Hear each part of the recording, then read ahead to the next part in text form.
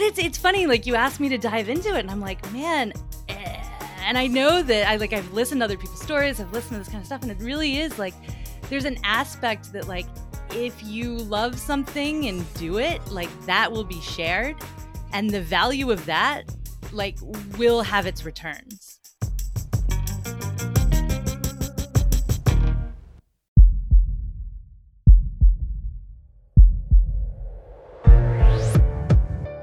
This is Maestro on the Mic, a podcast designed to help you change your mindset and your life. It is time for something new. Join host Dr. Shante Cofield, also known as the Movement Maestro, on a journey to see the bigger picture, Open your eyes. find your passion, and discover how movement unites us all. Let's get it poppin'. This is Maestro on the Mic. I'm the Maestro, and you're about to get maestrofied. 3, 2, 1. Hello, friends. Maestro here. Welcome back to another episode of my favorite podcast. We're keeping in line with the kind of circus theme this month, and I got a guest with me who maybe, hopefully, you've heard of. I'm going to do kind of a little bit of a different intro, maybe make it a little bit of like mystery. But what I will say is that she is a tree climber turned entrepreneur. Her story is incredibly fitting for everyone that we've brought on, in that she has followed her passion and 100% curated her best life. I'm actually super stoked to have her share her story because it's, like many of yours, less than conventional, less than traditional. Most recently, or I should say, what's the most recently, she is the founder, creator, head honcho, boss lady of The Artist Athlete, and she has 2 cats now. You need to update your bio, friend. She has 2 cats now, and we'll probably get into those. So without further ado, welcome to the show, my good friend, Shannon McKenna. Welcome, Yes. Thank you. Oh my God, it's so good to be here. It's so crazy to like listen to someone talk about me. God, Just kind of like sit here and be like, I do need to update my bio. Crap. My other cat just came in the room. Like, what the hell, man? Literally just like came in, like checked me out. You know how cats just like want to make sure everything's okay. They just look. Yeah. And they're like, hey, what's up? Yeah, exactly. What's up? So you have thank you for making the time. You're busy homie, but you have a super dope background. And if you folks want to check out her website, we'll link it, of course, in the show notes, theartistathlete.com. But it's a super extensive, in-depth, but story bio. And it's very you.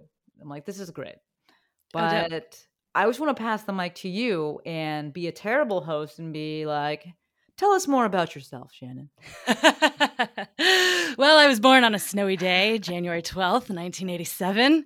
Oh my God, beautiful. You're a baby. I was, Capricorn. I love it. Yeah. No, let's see where to start. I think, I guess I could start by just saying that, like, I have never, wait, is this true? My career, like, one of the decisions I made in my career was, like, I really didn't want to wear shoes. Okay. You know, like, I was like, no. I was like, shoes they're all right. They get you from place to place. They protect your feet, but they're really restrictive and, like, not a lot of fun. For some reason, I just always associated shoes with being, like, not fun. Okay. Yeah. I've got some fun shoes now, but, you know, like in general, no shoes. So I became an acrobat. I'm a professional circus artist. And I don't have to wear shoes. When you were first climbing trees, did you wear shoes? No. Never. I'm from Atlanta, Georgia originally, and we had a big old magnolia tree out in my front yard. And I would climb it every day, and I'd just kind of like get up there and sit and look down at the world around me and think, I don't know, 7-year-old thoughts and just kind of chill. But I've always, I think, really enjoyed time, and I don't know when I became aware that was like the only resource that's finite, or I believe that it's the only finite resource we have. Money you can make more of, you can spend a lot of it, you know, you can always do that. Love is hopefully not finite because I'm always finding ways to have more of it, mostly for said cats. You know, but time, we don't know how much we have. And I always was very bad at doing anything except for exactly what I wanted to do with my time. So that kind of led me on this very strange path. I went to New York University for theater. I was always a drama kid. I think there was something in there about like a fear of being forgotten, or, you know, that like thing where I was like, I really want to be somebody and I want people to know who I am. And I always would think about like Marilyn Monroe and how people knew who she was. And yeah. And so I was like, well, I know, I'll be an actor. I'll be an artist. That's a great way to never be forgotten. Interesting. Okay. Which is okay. Yes. Yeah. Which is not true. I mean, this is all like, 7-year-old up in a tree logic. Yeah. But yeah, so I went to NYU and I had a great experience learning a lot there. And one of the things they advise when you're in their drama department is that you go and see a lot of work. You go and see everything you can. You go and, like, this is like, we would go up to Times Square and we'd go into Broadway shows. You could do what's called second acting it, which is where you kind of waited until intermission and then you go up and see the second act because they didn't check tickets. So you didn't have to pay for the show. You just see the second act because, Wow. yeah.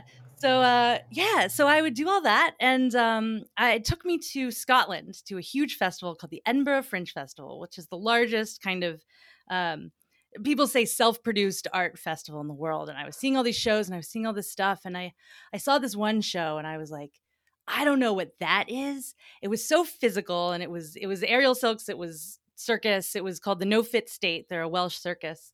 And I was like, I don't know what that is, but that's what I want to do. None of these performers are wearing shoes. Here for it, And so, so I kind of from there, did a lot of physical theater and searched around until I knew what it was.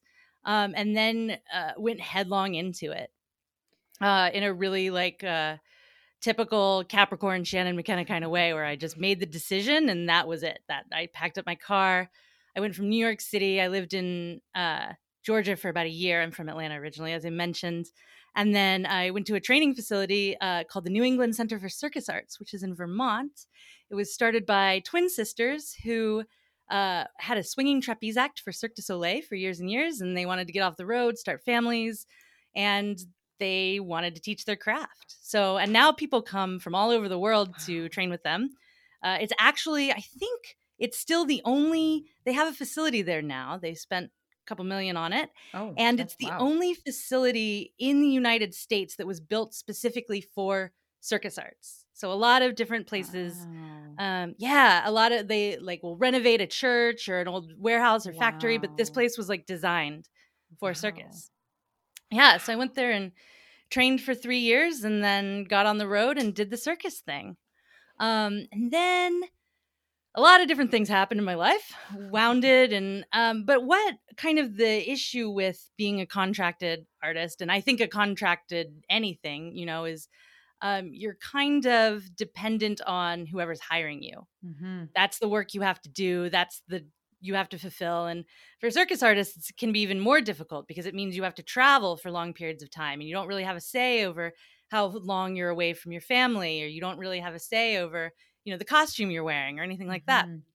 And that was good. I spent my time kind of honing my skills and learning from all these great people and traveling everywhere. But I got to a point around my 30s where I was like, I think there's something more I can do with this than just be a performer on stage or show up and, teach little workshops here and there. I wanted to create more and dive into, my super verbal side, my writing, my talking, which you don't do in circus a lot. You're moving. And so I, through a lot of different ways, I started an online company called The Artist Athlete, which I basically took a workshop that I had been doing and I wrote it all down and shot some videos and put it into a PDF and kind of had someone, $15 or whatever, format it for me. And I put it out on Instagram. And I woke up 3 days later. I have one of these stories where, I woke up 3 days later and all of a sudden I had more money in my bank account than I think I'd ever had at one time in my life, And I love that story because it always catches people's attention. It always is like, oh, whoa, that's what you did. That's how you started an online business. That's so inspiring. But I also hate telling the story because it's an inaccurate representation of actually what the work looks like, I'm sure you have this experience as well, where Totally. it's just like, no, but for years before that, like Mhm. I was struggling, But but like in the best way. I was really learning the stuff that required me to get to the place where I had to get. Um, you nailed it there. I'm going to be terrible host again and interrupt because I want you to expand on not on the Sure. struggling part, but on I've always believed that your online business starts in person. It starts with the things you're doing, Mhm. the things you're learning and such. Can you speak to that? Because that was far from an overnight success. That was 3 years to make 3 days of transactions. But that's years of preparation and you're growing your social media following and stuff, leading up to that. Can you speak about that overnight success just a little bit more? Yeah, absolutely. That's such a great distinction too, that it was 3 days of Yeah. transactions. I love that I love that distinction. That's really on point, Shantae. It's like, because before that, I was traveling all around the country and I was meeting people, and I had worked at pretty much every studio in the US and some of them in Europe, like and I didn't know what I was doing at the time. I think the other interesting thing is like, I didn't ever consciously say, I'm going to do all this. Totally. And as a result, I'm going to have this ebook and then I'm going to make what I thought at the time was a bunch of money. Mhm.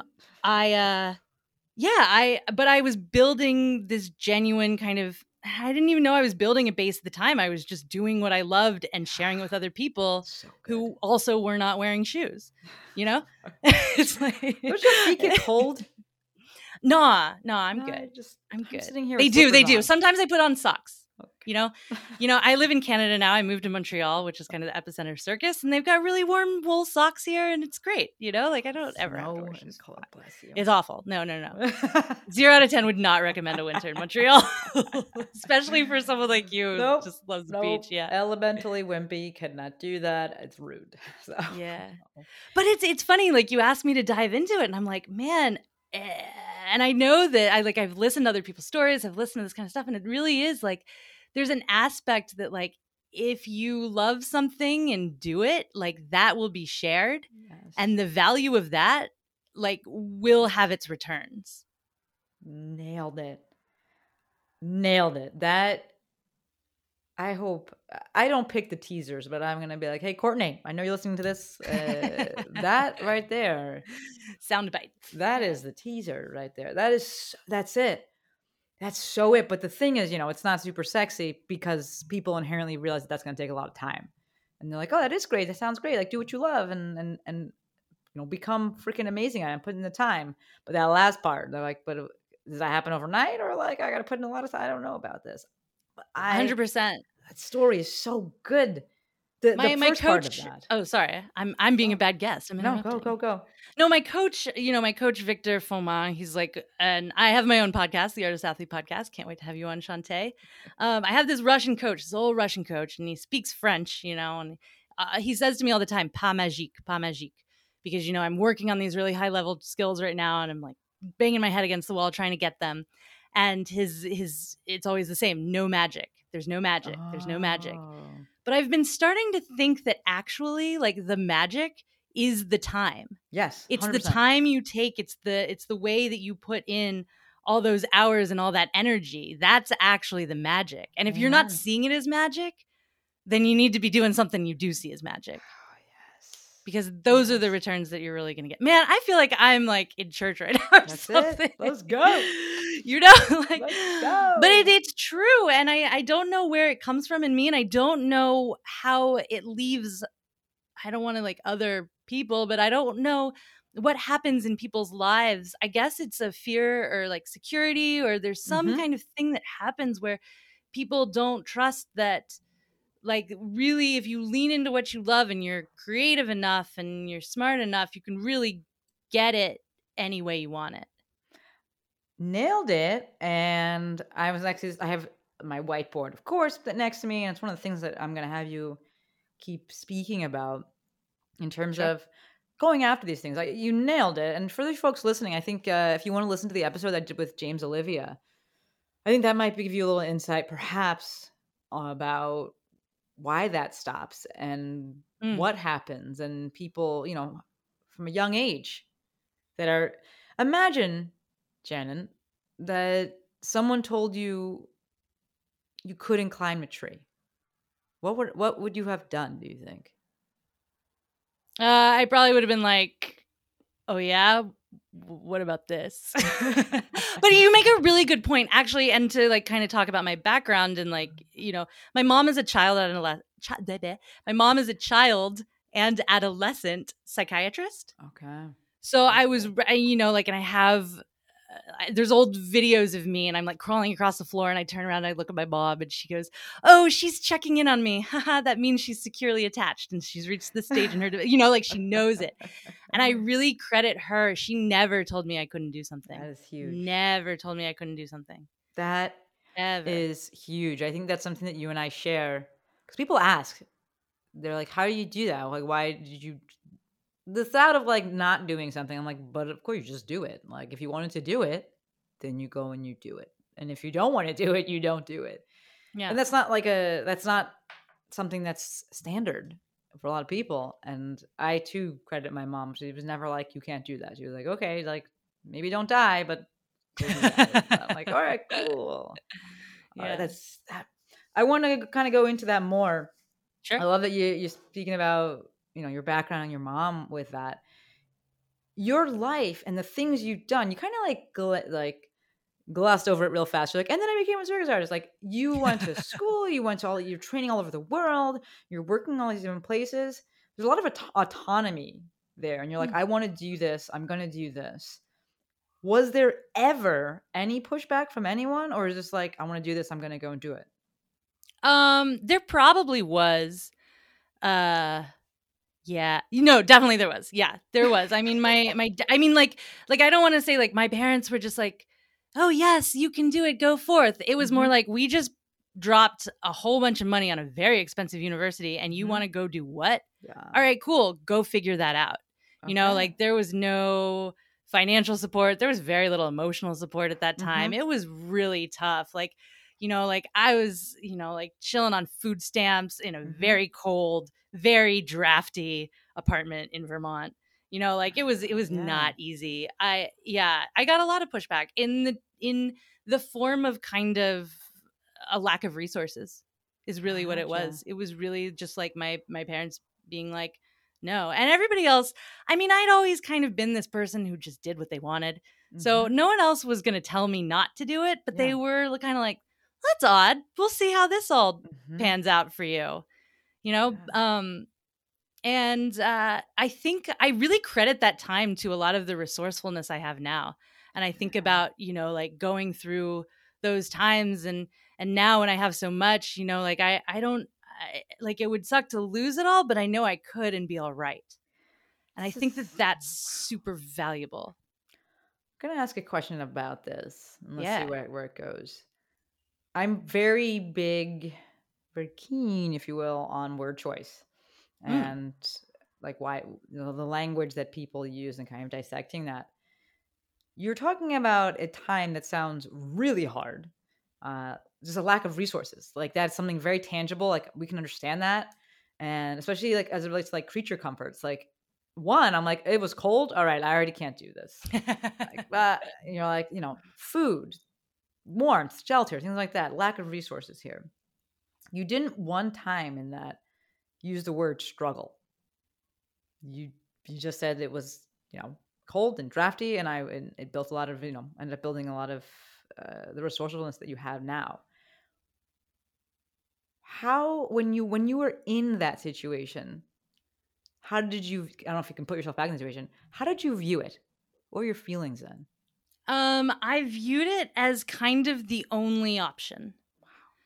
Yeah, I didn't actually I was like, this is my goal and this is what it's going to take to get there. So I'm just going to do it, and like, I never thought of it even as like a lack of resources, Shantae, because I had so many resources. I worked at this cheese factory. I made $15 an hour and every week they gave me 2 pounds of free cheese. You know how many calories are in 2 pounds of free cheese?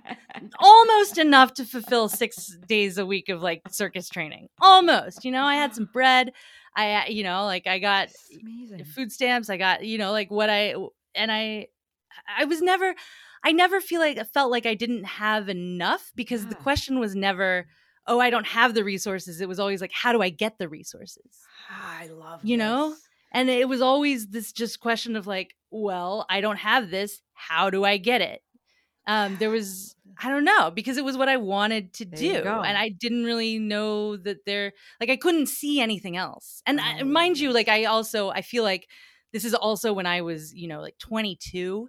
And to Awesome. put it in a little bit of perspective, it was 2009. The stock market had just crashed. So no one had a job. There was no certainty.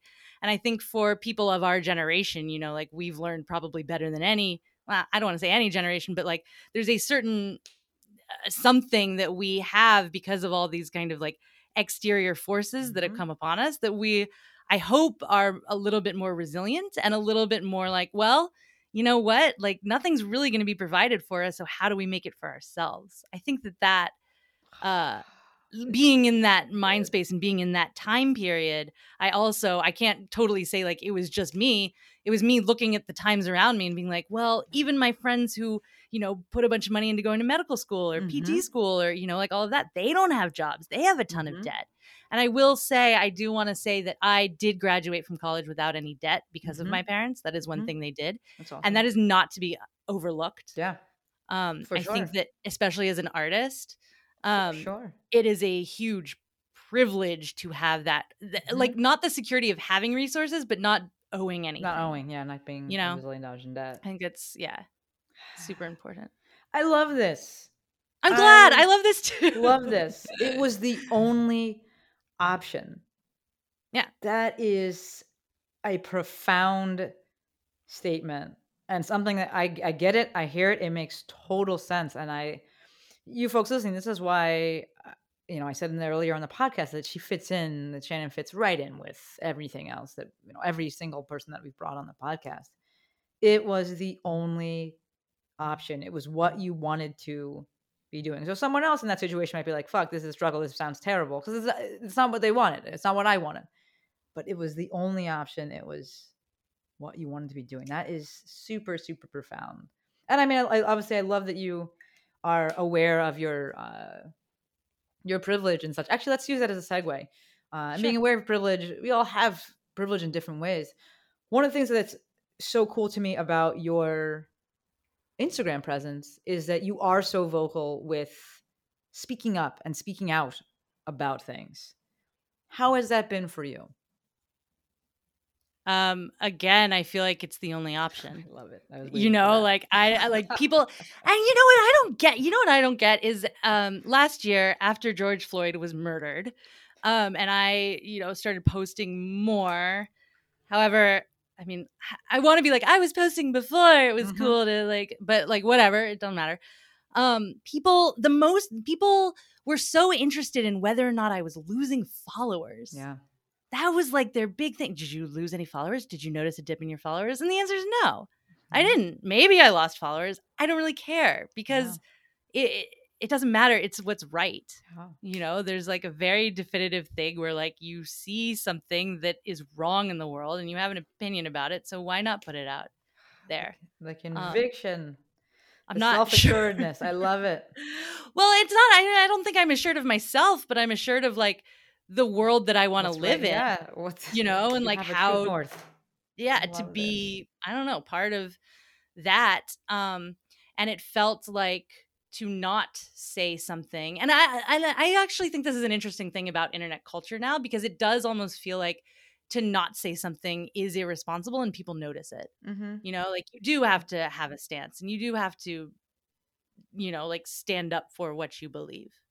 And I don't think it should be performative. Totally. I think that, I think that we should all, like as human beings, we have to educate ourselves about what's going on in the world around us and what's going on to each other. But it was never like, I was never like, oh, should I post this? Oh, should I do this? Like it was again, like, nah, I believe in this, so I will post it. And actually that I might do my own segue here, but I actually also am very personal on my online presence. Like it is a business. The Artist Athlete is dedicated to educating people about circus arts in their bodies, the history of it, all sorts of in different ways. I should be able to say my mission statement a lot slicker than that, but we're just talking here, so whatever.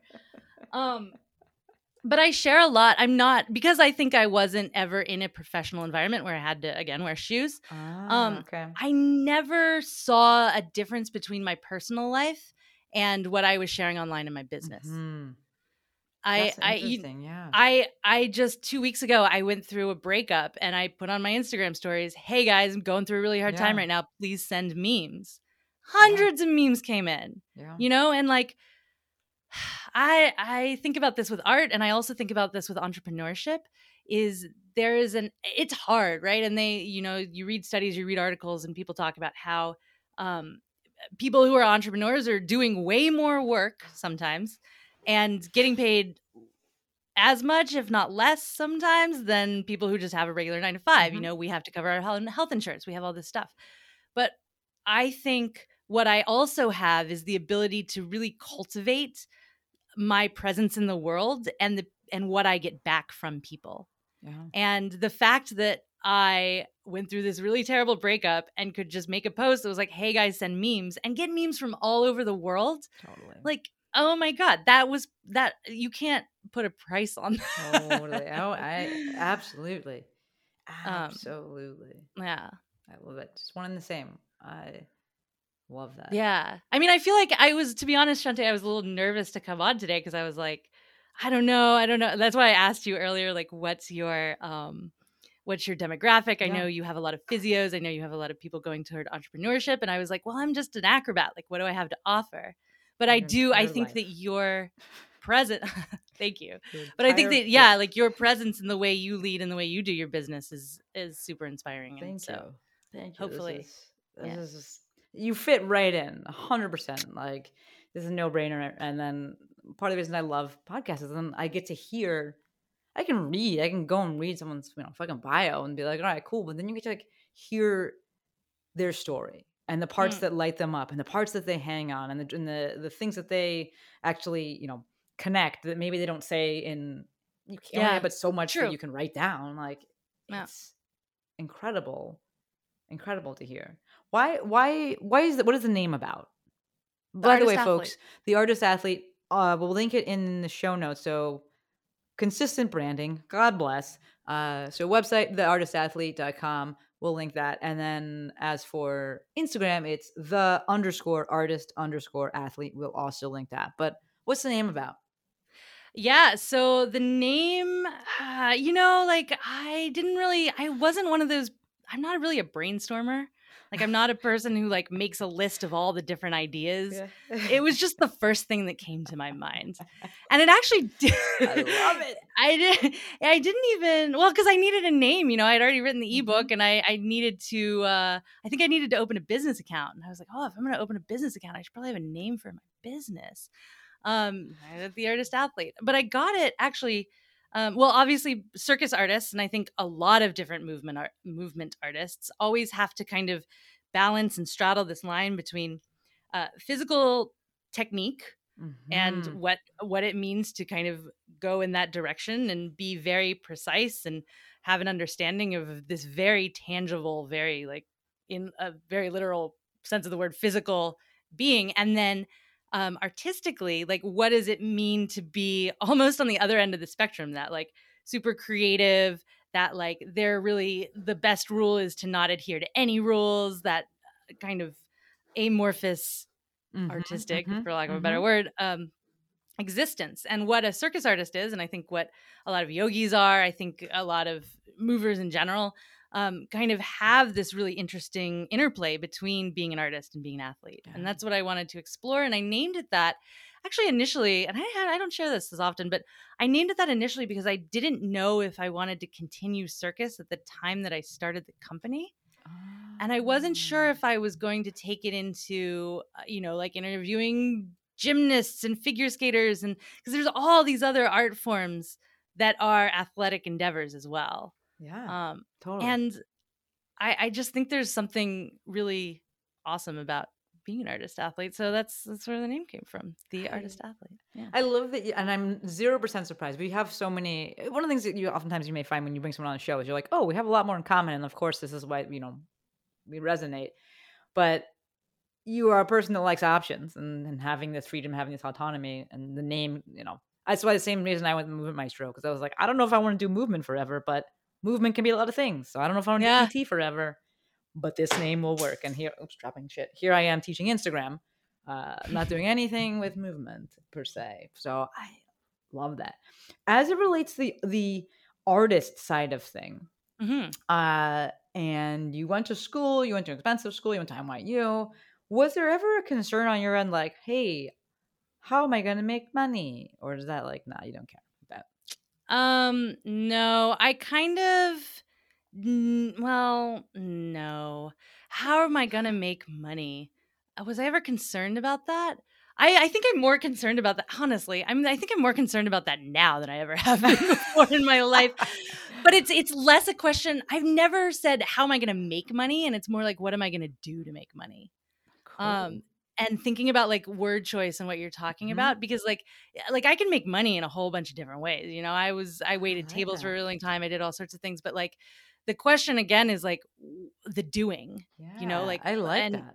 And not kind of framing it in like the end goal is to make the money. The goal is to like do something that makes money. And so I never really concerned myself with like, how am I going to make money? I was just like, what am I doing? Yeah. And how's that going to make, or totally. What am I doing? And is that going to make money? That's amazing. It's a totally different way of thinking. I think that ties into what you kind of said earlier too, with feeling like you could show up or having the permission, the self-granted permission to show up in a way on social media because you were never like in more of a corporate structure or in like a structure that gave you such confines where you're like, I have to act a certain way. I think that ties into that as seemingly as well, where, if you've grown up, if you went to school, if you have this very traditional, like, I'm going to be a PT, straight and narrow, you're part of your, wiring is like, how am I going to make money? How will I make money? How will I get money? That's so weird though, because it seems so obvious. If you're going to be a PT, you're going to like, and that's why you do it. Exactly. So you've become, because of that, you never think about, you just said like, I never worried about that because like I could do a million things. If you're on a traditional straight and narrow, you're like, but this is what I do. So this is how I'm going to make money. And that mindset definitely, I think, brings people into that path of, I'm going to get a job because I have to have a way to make money. Not, and what hey, do I like, do? Yeah, honestly though, I have a lot of respect for people who just have a job to make money. I have a lot of respect for that. Like if you know that you're going to show up from 9 to 5 every day and you're going to like make the money, crush it. Yeah. And like get your life. And then, but again, like what I started saying, and like, I just will believe until I run out of time, is that time is your most valuable resource. And then the question is like, okay, if that's what you're doing to make money, great. Now, what are you doing with the rest of your time? That's it. And are you being intentional with that? Because if you are, you probably won't hate your job. 100%. I think that's where people start to come and listen to this podcast and they're in my ecosystem and they're kind of like, I don't have enough of the other time. I think that's when it starts becoming an issue. We're like, I think it's great. I love that you brought that up. I think it's great. You have a set job and you're like, yeah, it's a means to an end and I'm proud of what I do. And awesome. That's amazing. It's when people start to be like, I don't have enough of a life outside of what I'm doing to make money. Yeah. What do I do? And that's why stories like this and hearing from you and it just gives people permission. They didn't realize they needed it, but it gives permission to like think a little differently and live life a little differently and make choices based on what they actually want, or even start to ask themselves, what is it that I want? Something that's not always there. In terms of what they want, because you said that you dropped it a little bit before, so I'm going to circle back to that. The outfits, the costumes. I don't want to say the wrong word. The clothing that's worn during performances. Yes. That's like a thing for you. Like, I have a fun time watching Instagram, and you were saying earlier that, when you're contracted, like, you don't get to choose what you wear. How has that played into things? I feel like how you express yourself, at least from what I've seen in an outside perspective, how you express yourself is pretty big through these outfits. Yeah, so I kind of screwed up Uh-oh. by doing that, because now, so for those of you who don't follow me, you should Yeah. at _artist_athlete. I'm on Instagram. I'm just hanging out. But I kind of have a model that I've observed and a lot of people do very well, where I take exercises and I take things that like have helped me along my circus path, and I film them and I put them on Instagram. It's pretty straightforward. Lots of people do it. And as I was doing it, I was like, I'm real bored of doing this. And I have all sorts of different ways to kind of like keep myself entertained as I'm doing it.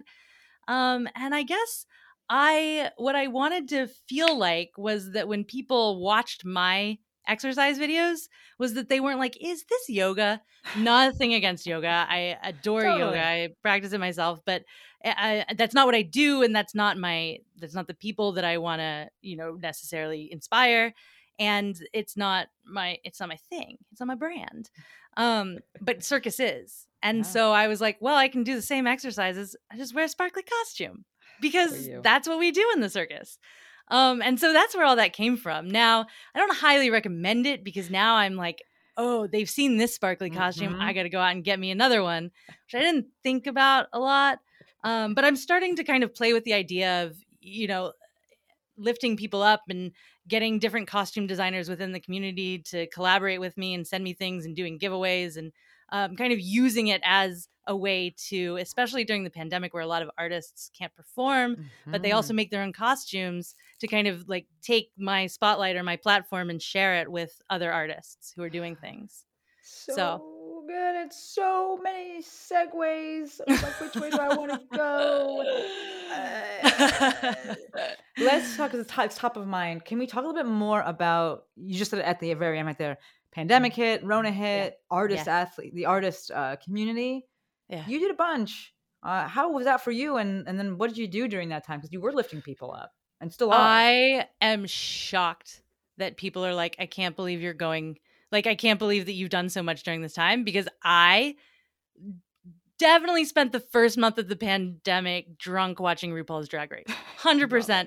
Like, shut down everything. Like, I did the podcast, but it was a mess. I was a mess for a really long time. It was really hard. And I started therapy during that time again. And what my therapist said was like, it was the first time I think in my life that I was like, how am I going to make money? It was that question for the first time, because I had to cancel a whole bunch of workshops. I sent back, thousands of dollars in deposits. I was just like, I'm trapped in a foreign country. What am I going to do? And my therapist was like, well, if you had an assistant, how would they take care of you right now? And so what I've done during this pandemic is really tried to show up for myself as my assistant and give myself a lot of time and space. And actually, I feel like it's weird because looking back on it, I've created a whole bunch. I've created a whole new line that I'm continuing with. It's called Shoulder Bar. It's a series of exercises to systematically warm up the shoulder. It can be done by pretty much anybody. You can be a circus artist or yogi or anyone. Go check it out on my website. But I created that. I hit episode 100 of my podcast, and I was doing all these things. Thank you. I was doing all these things, but at the same time, I was really resting, and I was really, for the first time, kind of like taking a lot of downtime and not doing much during the day, because I felt kind of crappy, to be honest. And I shared a lot of that on Instagram. I was like, this is my depression, but I'm making it circus. And yeah, it's again, like just showing up, I guess, for my people as honestly as I could, because it's a lot more exhausting to pretend. Oh gosh. I don't understand how people can do that. I don't think they can. Like, I don't know. How can I don't even. So where are things at right now? I have another question, but let's continue. Where are things at right now? How does the rest of the? You're still in lockdown and things like that up there, but what is it looking like for you and the arts world and circ world? Yeah. So I don't trust or know anything about what's really going on. Again, like I started the Artist Athlete because I didn't want to have to depend on like performing work. And so when the lockdown happened, I still didn't have to depend on performing work, and all these people who were like scrambling to start online businesses, who, by the way, 3 years ago when I started the Artist Athlete, were in my DMs telling me I shouldn't be doing Never it. work. All of a sudden, well, not only it would never work, but it was insulting and it was against the art form, and who was I to blah, blah, blah. And I got a lot of pushback and a lot of anger. Those same people sliding in my DMs being like, how did you do this? Wow. What do you use for this? And I'm like, literally, are we goldfish? Very bold. Oh, wow. Very bold. Yeah. And yeah, I don't know, man. Artists, circus, entertainment, it's really tough. It's a tough world, and it can make you really tough.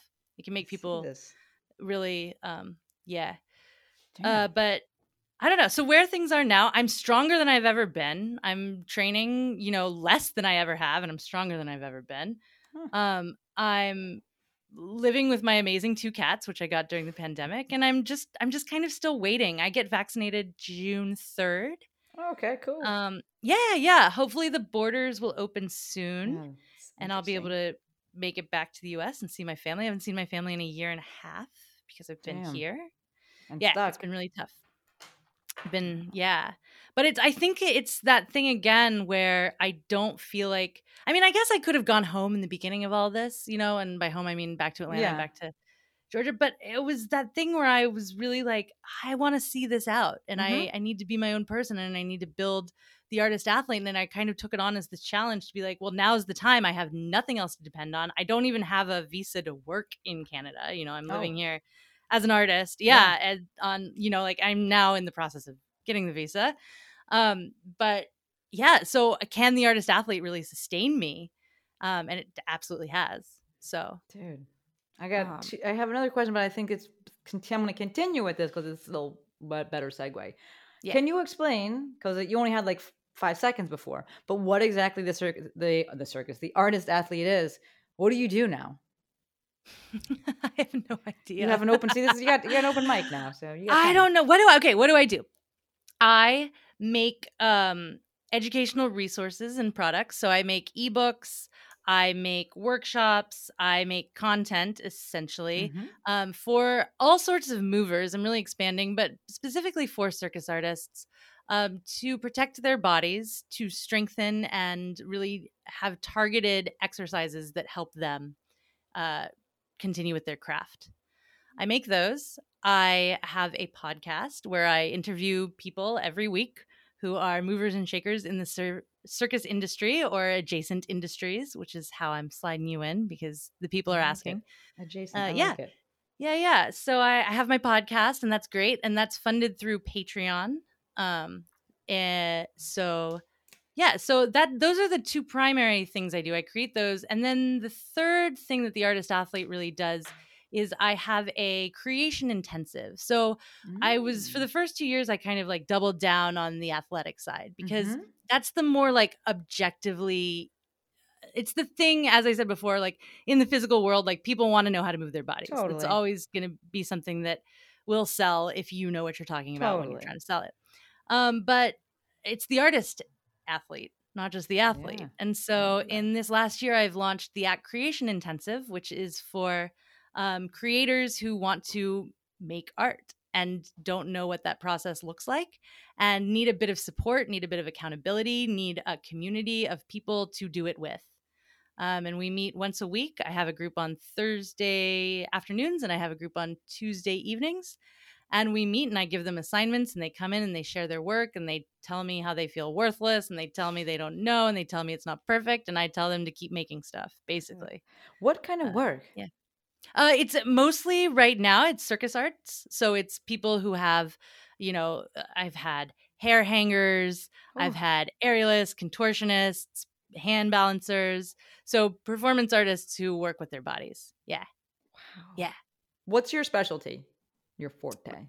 Yes, my forte is aerial straps and aerial silks. So aerial straps, if you have ever seen like gymnastics rings in the Olympics or in a gymnasium, I don't know.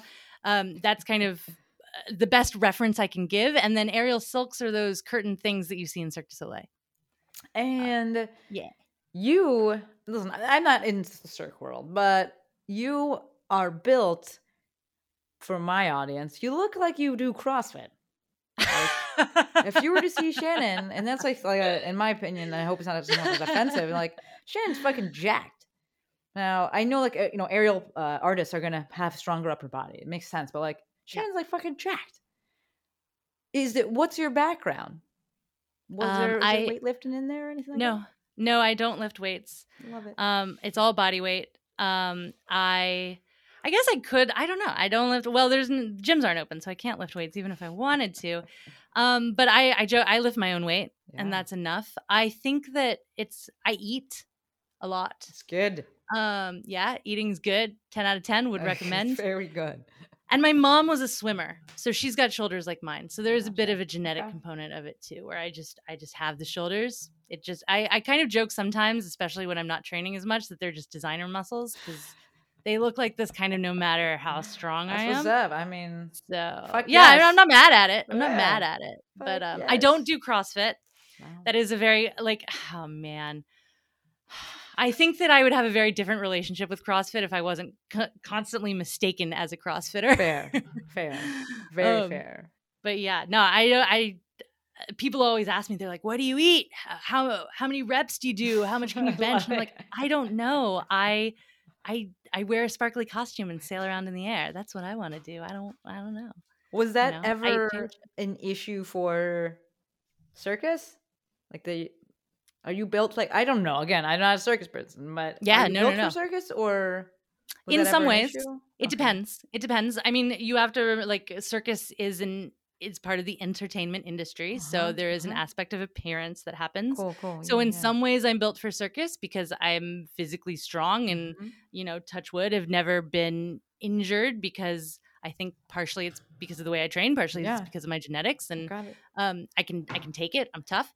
But also, I'm not a long dancer body, so there's certain work that I'm just not contracted for because of that. Gotcha. Yeah. This is so good. You're like, cool. That's not for me, but it took me a while to get there. Listen, you're there now. That's what we're saying. Yeah, exactly. You're there. Yeah. No. But I think it's important to say that it took me a while to get there because I mean, you can talk about it really casually, but I think it's a different thing when you're trying to put food on the table and you are cursing that you're not, 5'7" and 105 pounds. And, totally. But that's just not who I am.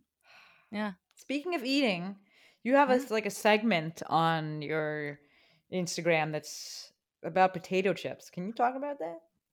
Yeah, I love potato chips.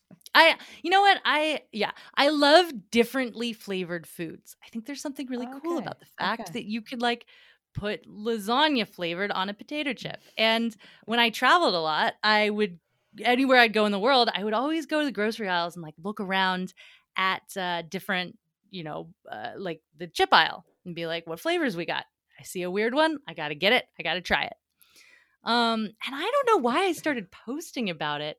I think because I found some and I posted it on my stories, and then someone from New Zealand was like, I have Mountain Dew flavored Doritos. What? And I was like, shut the front door. I'm going to need those. So what I did was I was like, if I get a P.O. box, will you send me those Doritos? And she was like, absolutely. That sounds great. Because, this is pandemic lockdown times now. I can't travel to get my potato chip fixed. So I had a follower on Instagram who was just like, yeah, let me send you these. I was like, great. So I got a P.O. box and I put it out online. And now people, I probably get 4 to 6 bags every month of weirdly flavored potato chips. And then you go and put them on Instagram.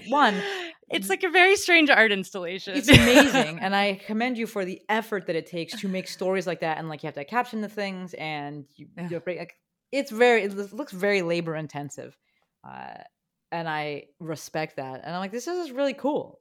Connecting with the audience, eating chips, interesting flavored chips. It's fun. Wow. Yeah, no, it's super fun. It is labor intensive. I have tried to figure out ways to make it less labor intensive, which is why I don't do it probably as often as I would like to. Yeah. I got a couple bags still sitting up there. I got some really strange ones that I gotta rip open. But yeah, I think captioning takes the longest because I have an Android. So yeah. Yeah. I'm grateful that you write the captions on there. I know Instagram came up with a new fucking feature the auto-generated, which is great for accessibility. But real talk, I don't want to fucking sit there and read someone's whole thing.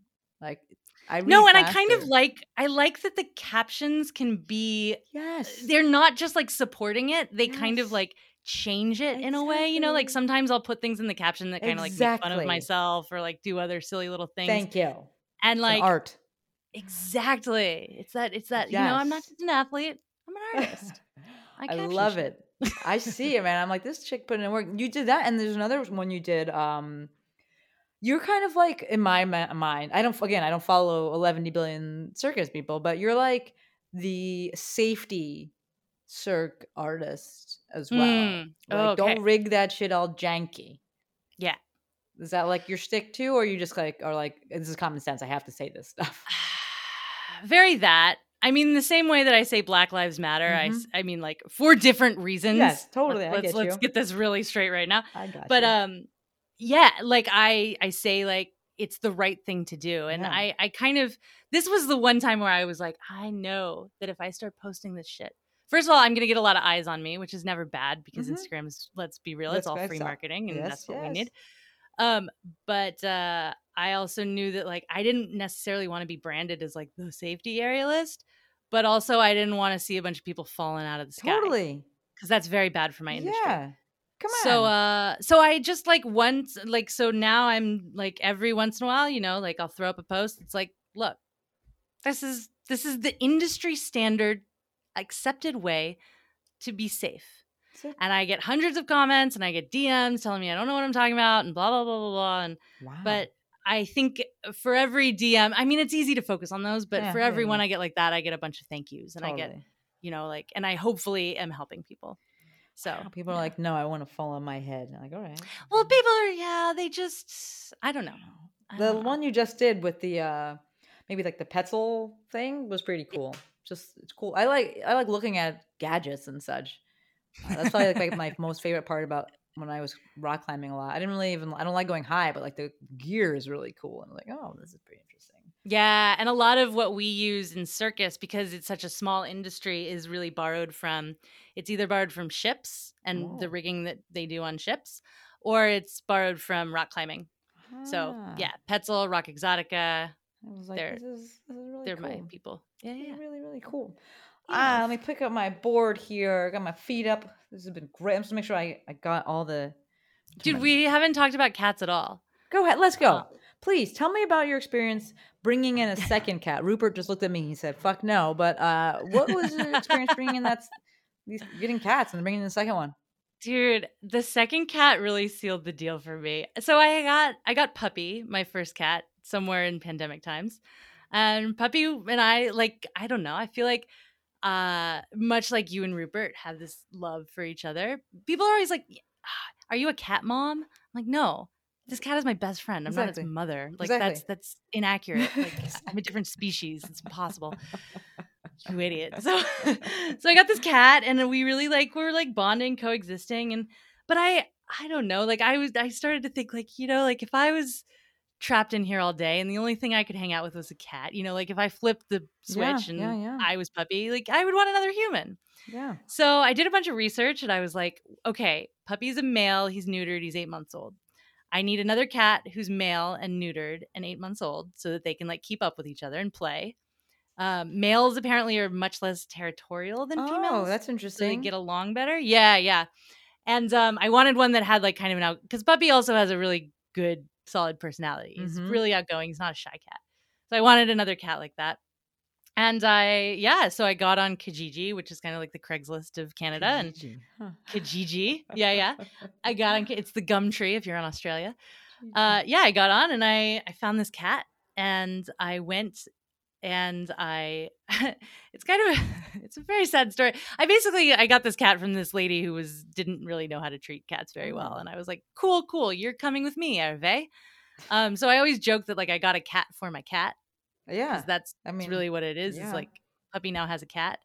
And I introduced them very slowly. I looked at a bunch of Jackson Galaxy, a bunch of things where I would put one in one room and one in the other. And I had a baby gate in between them. And fed them treats and, you know, did the whole thing. So, and then one day the baby gate, I think it just fell over Puppy ran in there and hissed at each other, and then they just started playing. All right, they had that So- one moment, and then they're like, "All right, we're cool now." Yeah, exactly. So they Exactly. they chill out. They sleep next to each other like they're friends. I wish they groom each other and they play. Okay, They play cool. all the time. They play they wrestle and they do all that. They don't do the grooming yet, but I also think that maybe come wintertime when it's a little colder, they'll snuggle together more. Man, hopefully. I look at Rupert and I'm like, do you want this? Mainly because like I play a lot of volleyball, right? And I'm gone from the house for a couple hours. He doesn't seem to really mind because he's just fucking sleeping. But I am like, do you want someone else? But you never know because when you adopt a pet, they always have like the little thing on it. It's like this animal would be best in a household that's like X. And I'm like, but they have like such a small interaction with this cat and it's so fucking stressed out. Of course, it's going to say like, maybe this cat is better not with other stuff. But that's probably, part of the reason I got Rupert because it said like, he would probably do best in a house where he's the only cat. He's a shy guy. Gotcha. But I'm also like, I think he'd be fine because Miss Faye comes over and they tolerate each other just fine. I think that it would be better if they were the same species. But I think the barrier is honestly they don't know how to play together. They both kind of have anxiety, and then like Rupert like hisses and Miss Faye like kind of barks, and then Rupert's like, "That's loud. I'm scared." And they don't fight. But I'm like, I think if they were the same, they could be like, "We're play wrestling." But now they just like look. Yours like they play rough and tumble. Your dudes. Oh, Shantae, are you not following The Artist Cathlete? Apparently not. I didn't know that. So The Artist Cathlete is my cat's Instagram page, and I that's my experimenting with reels. We haven't got yeah. I've been playing with reels on The Artist Cathlete, which is basically like I just film them play fighting and then put a song about friendship over it and call it a day. It's great. Cats make their own content. It's so good. Absolutely. That's what it's like. The accounts are the best. Like any of the accounts. Are they? Do they fight though? Ever? Is like any like wounds? No. They're super good. They don't fight. That's amazing. They're Cats are great. amazing. Yeah, Freaking cats amazing. are. How's the hair? And I was always a dog person. I always joke. I have no idea how I wound up with a cat because I have such dog energy. Like I'm such a golden retriever as a human, but I got these cats, and I never grew up with cats. I didn't know. I'm all about the cats. Like dogs are cool, but the responsibility from the dogs, you gotta walk. That's really the walking, and you can't really kind of leave them for a few hours. I feel bad. It's not for me. Cats, next level. Is the hair situation getting out of control, or you're fine? 100% out of control. Yeah, I'm gonna go vacuum after we finish this interview. Yeah. It is. That is. I was like, I want a cat with like short hair, and then I end up with Rupert. And I was like, You did not get a cat with both of my cats are at No. least short hair. So I feel like I would imagine that both of my cats probably equal one Rupert. He's actually not so bad. My brother has a cat that's short hair, and I'm like, that cat definitely sheds way more than Rupert. Huh. I Do you have to groom brush Rupert? him. I do. Yeah, I you groom brush him a lot because otherwise I don't want him to get like throwing up and like getting hair. I'm like, you're gonna get hairballs, man. Like, let me help you out here. Yeah. And he literally likes it, so I'm like, all right, cool. Well, we're just gonna. This is my life now. I'm gonna brush the cat, but it's worth it. I think maybe that's it. Like short-haired cats, I don't brush my cats. And maybe that's why, because they're short-haired. They don't need it, and they don't really want to sit still for it anyway. Yes, I have to keep Rupert handsome. I mean, he does a very good job himself. But I'm like, let me help you out because I don't want you to try to clean this, and then you're going to get hairballs, and I have to clean up your throw up. So we're going to do this instead. It's no good. That's smart. Yeah, for sure. For sure. So I'm really enjoying this. I mean, this section of the podcast. Listen, people are going to resonate with this and be like, yes, I have a cat. They're invested. Your people are invested in your. Wait, what's the other cat's name? Hervé. That's a lot. It is a lot, but I'm trying to integrate here in Quebec. Okay. I'm trying to I'm learning my French. Okay. Hervé spelled Herve with a little like accent over it. Hervé. He's named after a character in this show called Call My Agent, which is on Netflix, and it's a French show about an agency in France. And I watch it to learn French. I was going to say, do you speak Hervé's one of French the now? Are you fluent? What? Oh, I wish I was fluent. No, but it's a way that I am spending my time now, and I'm really enjoying the process of like learning another language. I speak a bit of Spanish, but I kind of was like, this is the year I'm going to learn French. So I have a tutor, And then my coaches are French. One of my coaches, the Russian guy, he only speaks Russian and French. He doesn't speak English. So I speak circus French is kind of what I joke. What a life. You gotta live a life somehow. So you may as well hang out with two cats and be a circus artist. I mean, you're doing what makes you happy. Like, I'm just looking at the board, and it's just like, it was the only option, and in such a good way. Like, it's so interesting to think about. You choose things, create things, have made decisions such that you have options. But when you go and do stuff, you're all in because you're like, this is the only option. Like, that is remarkable to me. Absolutely remarkable. Everybody has options. I think that's I don't know where. I mean, again, maybe I need to listen to this other podcast, but I think that people forget about their options. Oh, they absolutely do. Like we all have options all the time, and it's beautiful. Like waking up in the morning, you have the option to lie in bed and check Instagram. You have the option to get up. You have the option to there's so many micro options in your day, and it's just absolutely people. Absolutely. And those are the ones that I'm really interested in now, because I feel like with big options, I'm quite good. Mm-hmm. But now the game is like, all right, how does every moment of my life become intentional? So good. So good. So what's next? Well, okay, so shoulder bar, which is my kind of line of sets of exercises that people can do to warm up their shoulders or just get more shoulder health, flexibility, mobility. I'm making more of those. I am starting to think about going toward directing in the circus world, which I'm super excited about. I'm awesome. Starting to make some contacts and, just just doing the thing, getting in a room with some performers and having a script and being like, let's do this thing. Let's give it a try, see where it goes. And I really, I traveled so much for my 20s and into my 30s. And I live alone with my two cats and I don't own any furniture. So my one of my summer goals is to really make my house like a real home and make it look like a place I really want to live.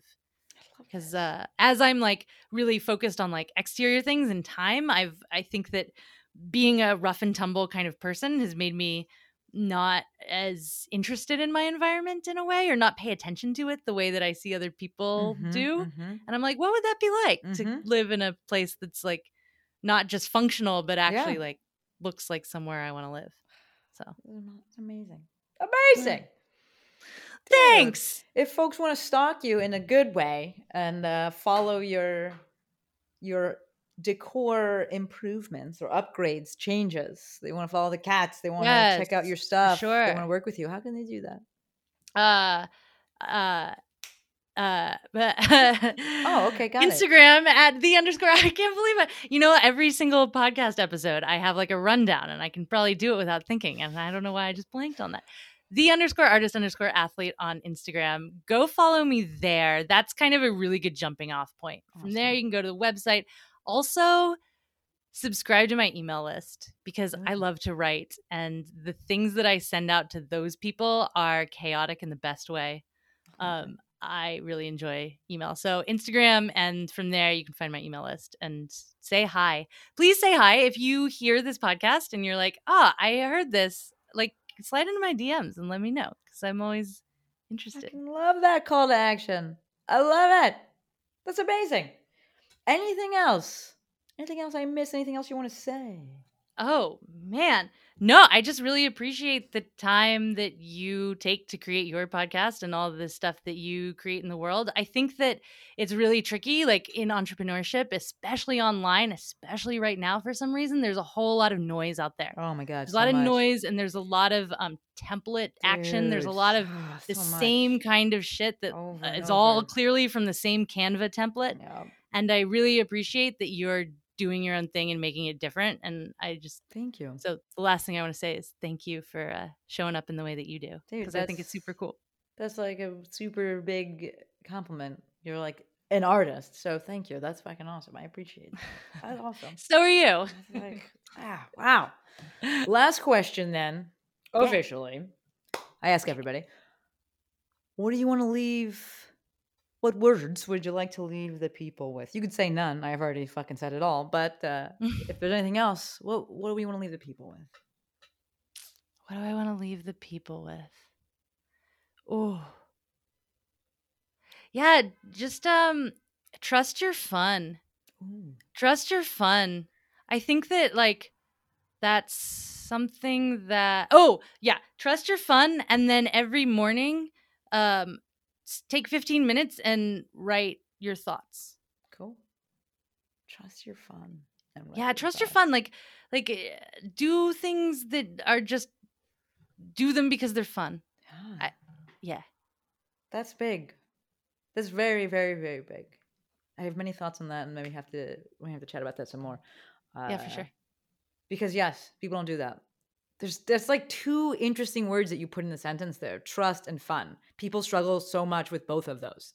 So it's so interesting. It's such a short sentence, 3 words: trust your fun, that I'm sure is going to make people feel some kind of way, and I love that. So I love it. Thank you. Amazing, amazing, amazing. Shannon, thank you for taking the time and sharing your brain and sharing your life with us. This has been really fucking dope. Really, My really dope. Pleasure. Anytime. Awesome. Anytime. You folks listening, thank you. I know you could have been doing anything, and you chose to listen to us. And for that, we are both, actually all of us. We got the 2 cats over there, 1 cat over here. Rupert is definitely in the room right now. We are all endlessly appreciative of that. For sure. Not going to ask for any likes or subscriptions or anything like that this time. We're going to keep the call to action consistent. If you liked it, if you loved it, if it resonated, if you're picking up what we're putting down, do me a solid and go slide into Shannon's DMs and just be like, hey, I heard you. Dope convo. That'll be awesome. Right? All right. Officially wrapping it up. Until next time, friends, Shannon and Maestro